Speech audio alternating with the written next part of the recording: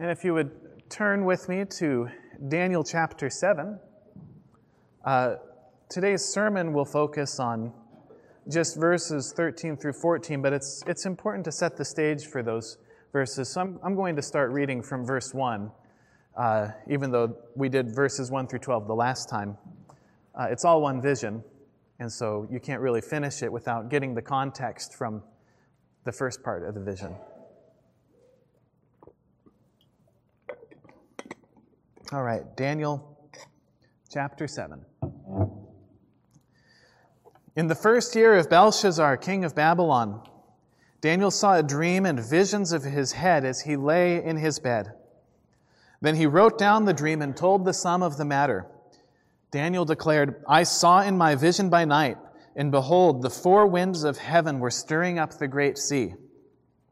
And four great beasts came up out of the sea, different from one another. The first was like a lion and had eagle's wings. Then as I looked, its wings were plucked off, and it was lifted up from the ground and made to stand on 2 feet like a man, and the mind of a man was given to it. And behold, another beast, a second one, like a bear. It was raised up on one side. It had 3 ribs in its mouth between its teeth, and it was told, 'Arise, devour much flesh.' After this I looked, and behold, another like a leopard, with 4 wings of a bird on its back. And the beast had 4 heads, and dominion was given to it. After this I saw in the night visions, and behold, a 4th beast, terrifying and dreadful and exceedingly strong.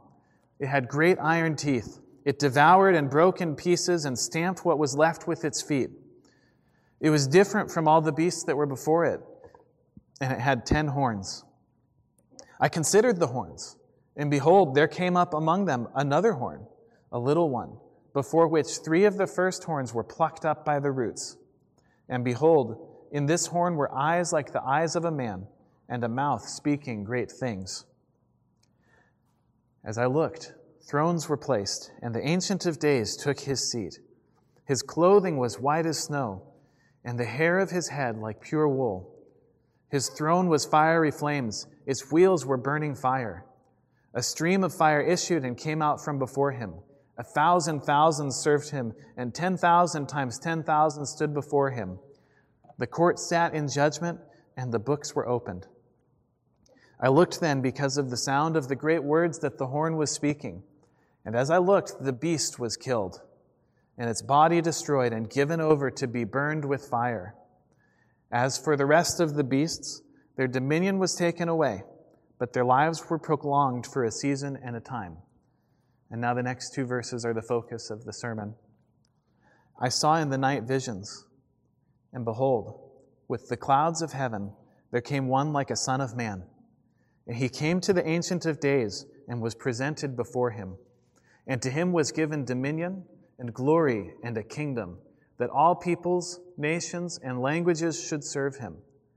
His dominion is an everlasting dominion which shall not pass away, and his kingdom one that shall not be destroyed." This is the word of the Lord. So we set the scene once again, just for context. For Daniel sees this vision at the beginning of Belshazzar's reign, which means that he's already experienced God's hand at work during Nebuchadnezzar's reign. Daniel has seen how God has worked to humble a pagan king and bring him, we debate to what degree Nebuchadnezzar really had saving faith. But still, God was able to humble this pagan king and cause him to glorify the true God of heaven. But as Daniel sees this vision at the beginning of Belshazzar's reign, he may not know it, but he's about to enter a long dry spell. Because the next time Daniel is called into action is on the very last day of Belshazzar's reign. And during those intervening years, all Daniel gets to do is count beans and watch his influence fall. And so God is showing Daniel this vision at the beginning of this dry period, so Daniel knows that God is still at work, that God is still bringing about history toward His intended conclusion, even during times when His work in the world is less evident. And so God shows Daniel the world's powers as these terrifying beasts. They defy description by animals from the natural world. They can only be described as these disgusting mashups of different animals that God created good. They don't even come from creation. And in the end, the great beast is killed, and the other beasts are subdued. But suppose that's all we get. Suppose the vision just ends right there at verse 12. All that we're left with is a ruined world and the ruin of the beasts on top of that ruined world. Not exactly the happy ending that we're looking for. I always thought it was really brilliant, at the end of The Lord of the Rings, how J.R.R. Tolkien gives us an opportunity to see the world set right, to see the Shire even set right, as the Hobbit band goes back and they're called upon to help defend the Shire and make everything right. It's good to see that things turn out right. Similarly, my favorite video game from my youth, when you beat the final boss, the credits don't just roll. You actually get to walk around the world and talk to all the people that you've met along the way, while happy music is playing instead of the intense battle music. Because we don't just want an end to evil. We want a restoration to what's good. And so that's why we need what comes next in Daniel's vision. Because, we face real enemies in this world, and we need to know that God will put a stop to them. We see that happening in verses 11 and 12, but we need more. We need to know that there is something good coming to replace all this. And so the message to Daniel and to you is really clear. Don't get comfortable in this worldly kingdom. But don't be afraid of it either, because God is going to bring a completely different heavenly kingdom into the world. And this is the kingdom that you're waiting for. And we see in these couple of verses, we see the contrast between the world's kingdom and the heavenly kingdom in two particular areas. We see the difference of the king in his divine and human nature. And we see the difference of the heavenly kingdom in its glory and universality and eternity.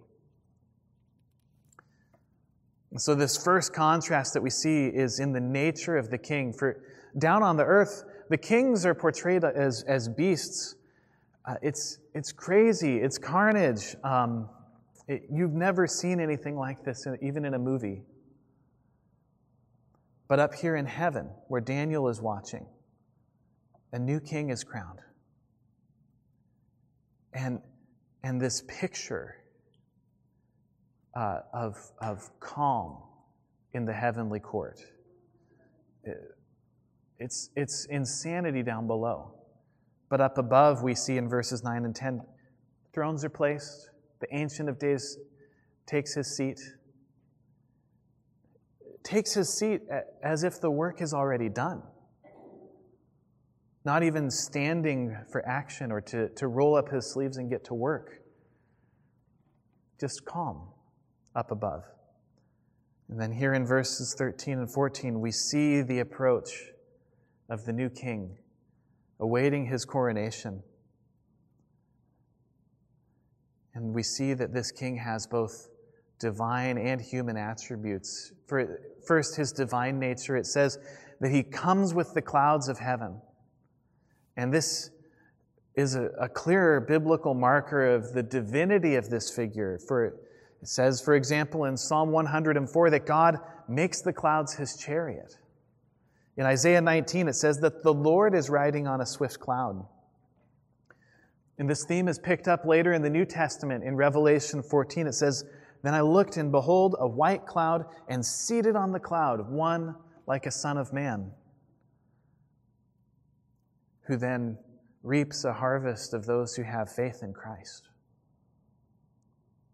So this new king, even we would say, comes in the form of God himself, a second figure to join the Ancient of Days, with all the attributes and all the being of divinity in him.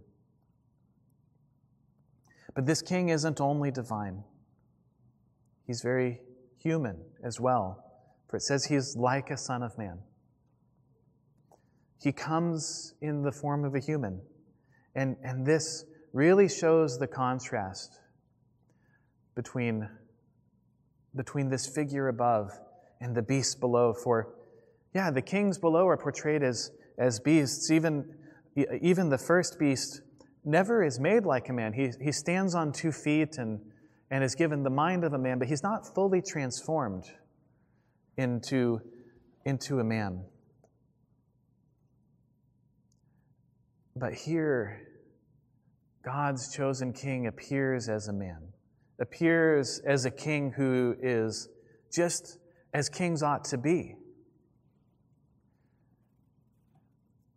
And so this indicates that he will rule by wisdom, not by animal instinct, that he will rule with compassion, not terror, that he will rule in wholeness and in health, not by carnage. For he isn't just any man. He's a man who rules the way humanity was meant to rule. And so we have this figure of the new king, the heavenly king, divine and human. And we're all looking for a king, aren't we? What does it mean to have a king? It means protection. You have someone powerful to defend you. It means belonging. You're a citizen. You have compatriots to be with you. I mean, even these days, most people still have some level of love for their country and their countrymen. It may mean prestige and honor to be a citizen of this kingdom.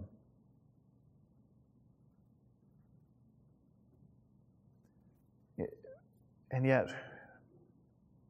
we all know that our kings here on this earth fall short.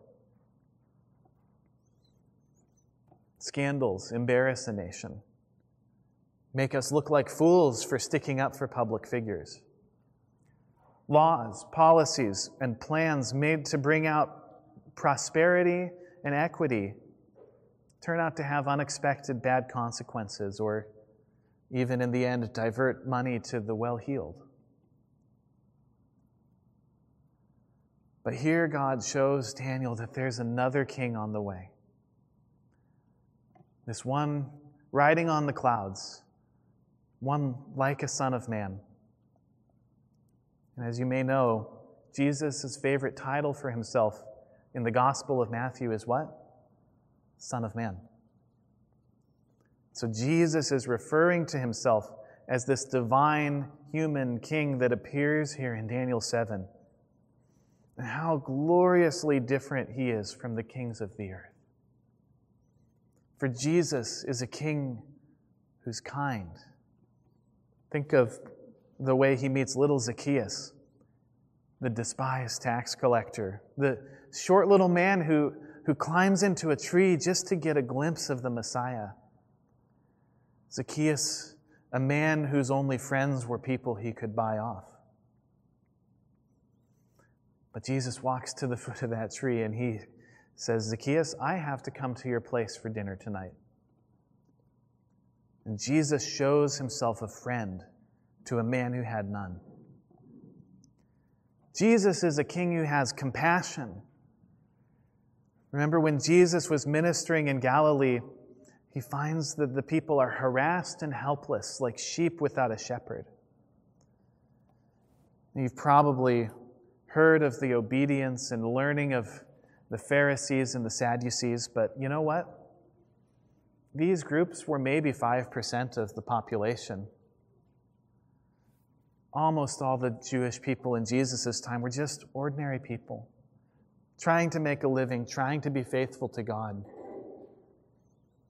And the Pharisees may have enjoyed popular support, but they weren't known for lifting a finger to help people get to God.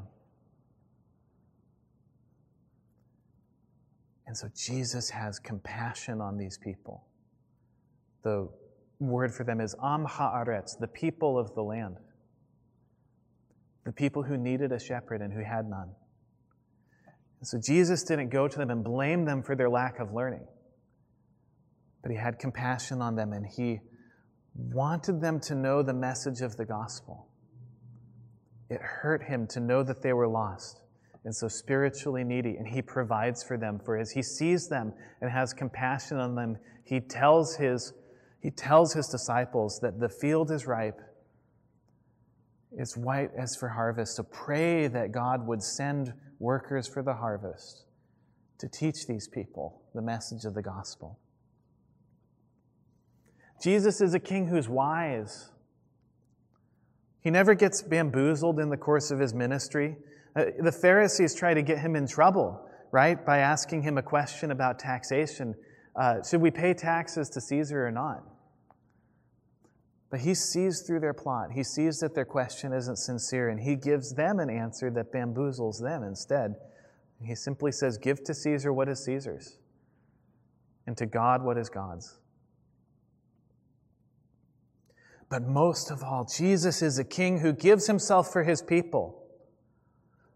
He suffered greatly for the sake of his ministry. He went into the desert for 40 days without food. He continues preaching the message of the gospel even as his popularity wanes. And in the end, he pays the price of his life. On that cross, he suffered the death that you deserve for your sins so you can live with him if you trust in him.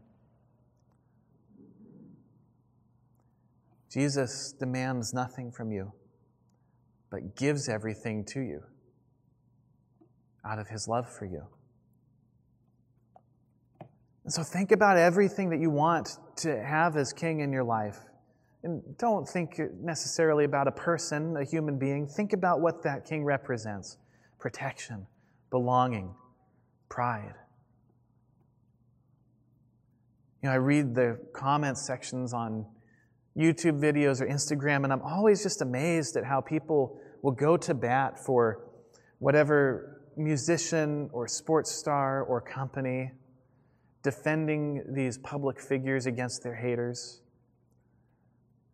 I've done it myself. I imagine that most of you have done the same thing at one time or another.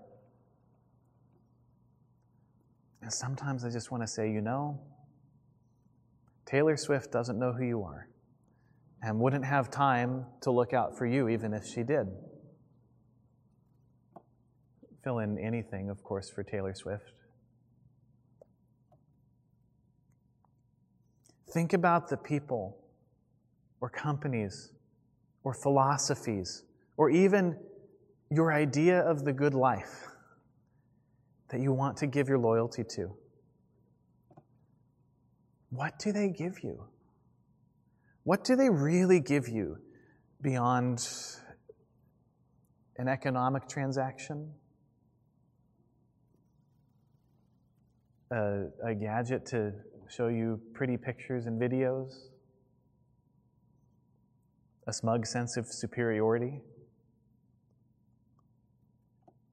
Do they really give you anything that lasts? Anything of value? Do they give you as much as you give to them? And will they be there for you forever? Why would you give your loyalty to someone that gives you so little? But Jesus, he gave everything for you so that you could have everything, so you could have eternal life, so you could have the Holy Spirit, to have perfect spiritual, physical, relational health in the life to come. all these other things, they might make life a little more pleasant, a little more fun, but they can't give you ultimate meaning or eternal life. But Jesus does.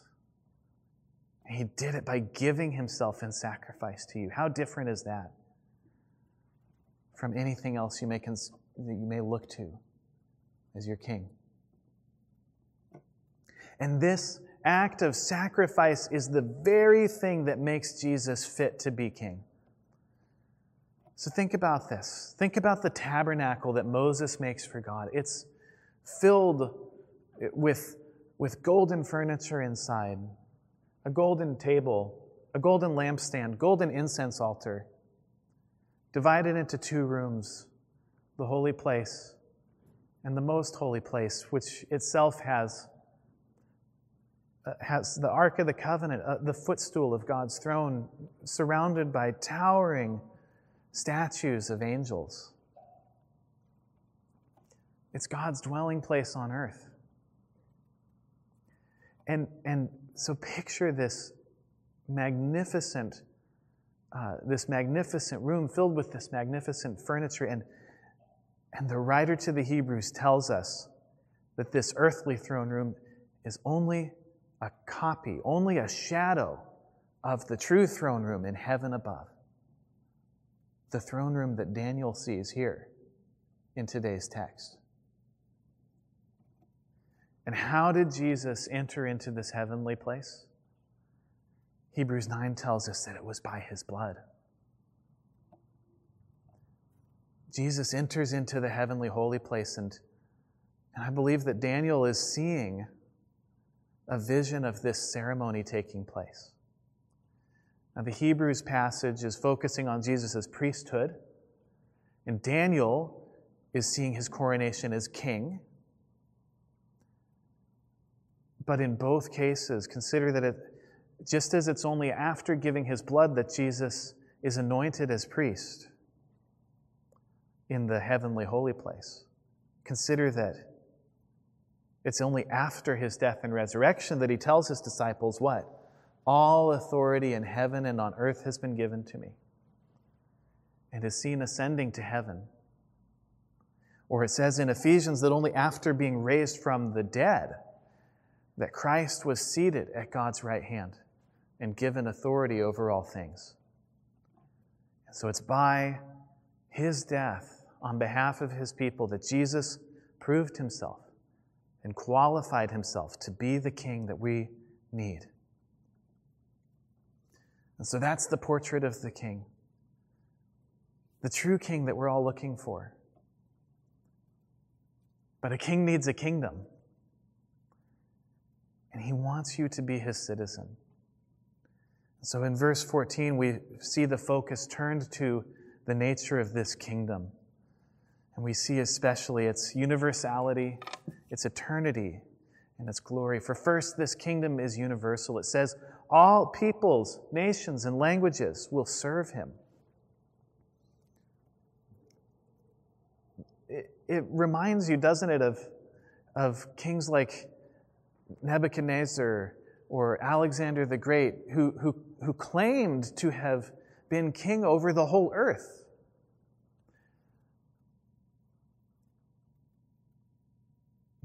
But even the way that this king, this heavenly king, attains his universality is different. First of all, it's truly universal. There are people from every tribe, every nation, every language. People that Daniel wasn't even aware of. But also, these other kings of the earth gained their vast kingdoms by what? By conquering, by warfare, by taking human life. How different it is with Jesus. For he gained this universal kingdom by giving his own life. And as we, his disciples, spread his kingdom, grow his kingdom, we don't do it by conquest. But what does Jesus say in the Great Commission? His kingdom grows by going, by baptizing, by teaching, by making disciples. And in return, the citizens of Jesus' kingdom serve him, not the service of slavery or forced labor. For the Aramaic word here that we translate serve is referring to divine worship. It's service in the same sense that right now we are in a church service, a service of thanksgiving, a service of obedience. Thanksgiving for giving us life in his kingdom, and obedience as a joyful following of Christ and showing our love to him. Second, this kingdom is eternal. It'll never pass away on its own, and no enemy can possibly come against this kingdom and destroy it. We're all looking for things that will last. Daniel served kings and kingdoms that expected to be around forever. They had no exit plan. They had no concept that they wouldn't be here until the end of time. And the kings and citizens of the Babylonian and Assyrian empires gained benefits from being part of these great empires. And they didn't have a plan B. And none of us really think about that today either. One day, the United States is going to be no more. Just like so many nations and empires before it. Now, there may still be a country called the United States, but its prestige and status among the nations can't last forever. You look at ancient Egypt, you look at the Roman Empire, long-lived kingdoms and empires that fell, that don't enjoy the status and influence they ever did. Egypt certainly isn't what it was. The Roman Empire no longer is at all. Think about the USSR. I was barely old enough to be aware of the Berlin falling, but nobody thought that this could happen.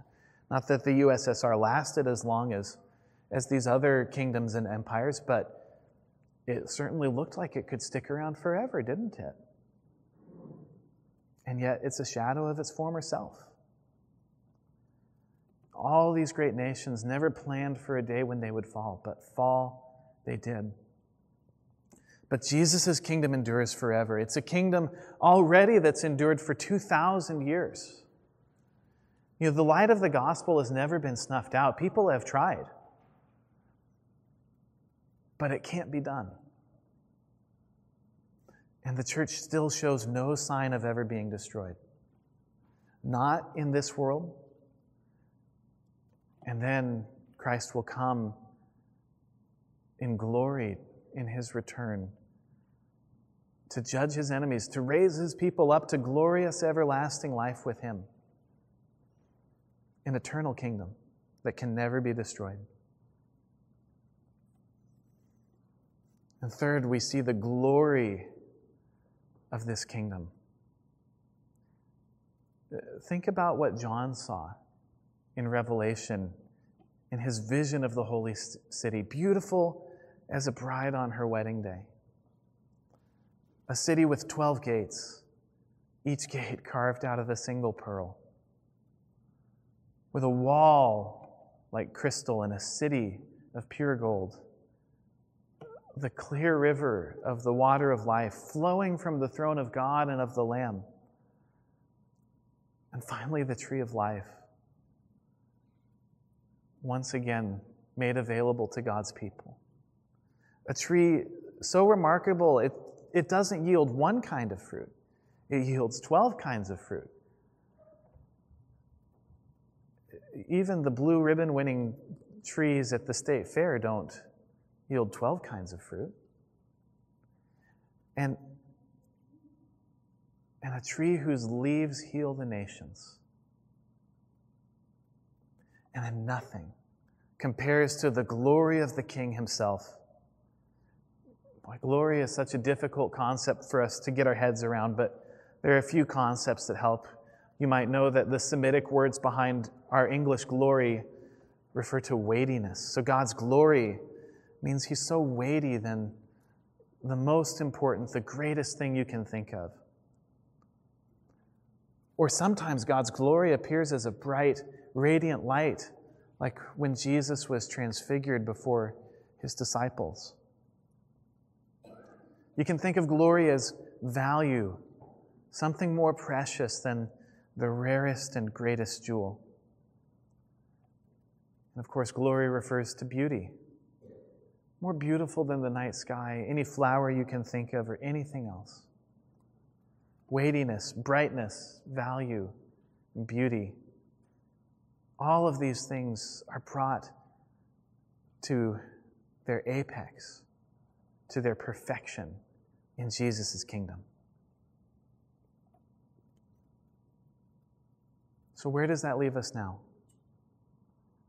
Remember, Daniel was about to enter a really rough patch in his service in the empire. Both by worldly standards, he would lose his influence, and at least by human sight, in the kingdom of God, he would have few opportunities to proclaim the glory of God. But God gives him hope to carry on, because God shows Daniel that he is working for a different kingdom and for a different king. Daniel is working for a king far more worthy and a kingdom far more glorious than any king or kingdom in this world. And it's true for you too. You don't need to be devoted to anything or anybody in this world the way that the world wants you to be. You need to be devoted to your King Jesus and to his kingdom. You can still live well in this life. You can serve well in the world around you. You can be a blessing wherever you are as a citizen of this heavenly kingdom. In John Calvin's introduction to the Institutes of the Christian Religion, he writes to the King of France saying, I summarize, "Stop persecuting Protestants. I'm going to show you in this little book that we're the best citizens that you have." And it's just as true in our day as it was in the 1500s. The world will ask you to dedicate yourself to its kings and kingdoms. The world might try to force you to do it. But you belong to a different king and a different kingdom. You belong to heavenly, eternal King. And when you give all to King Jesus for the sake of his kingdom, he will give you strength and wisdom to live well in this world. He'll give you opportunity to make a difference in your little piece of this world, just as he gave strength and wisdom to Daniel. Let's pray. Father, we thank you that you have made us citizens of the heavenly kingdom by the blood of Jesus. Father, we pray that you will fill us with wisdom. Teach us how we ought to walk. But keep our eyes fixed on heaven above. And teach us to look forward to the day when all things are made new, when he returns in glory. In Christ's name we pray. Amen.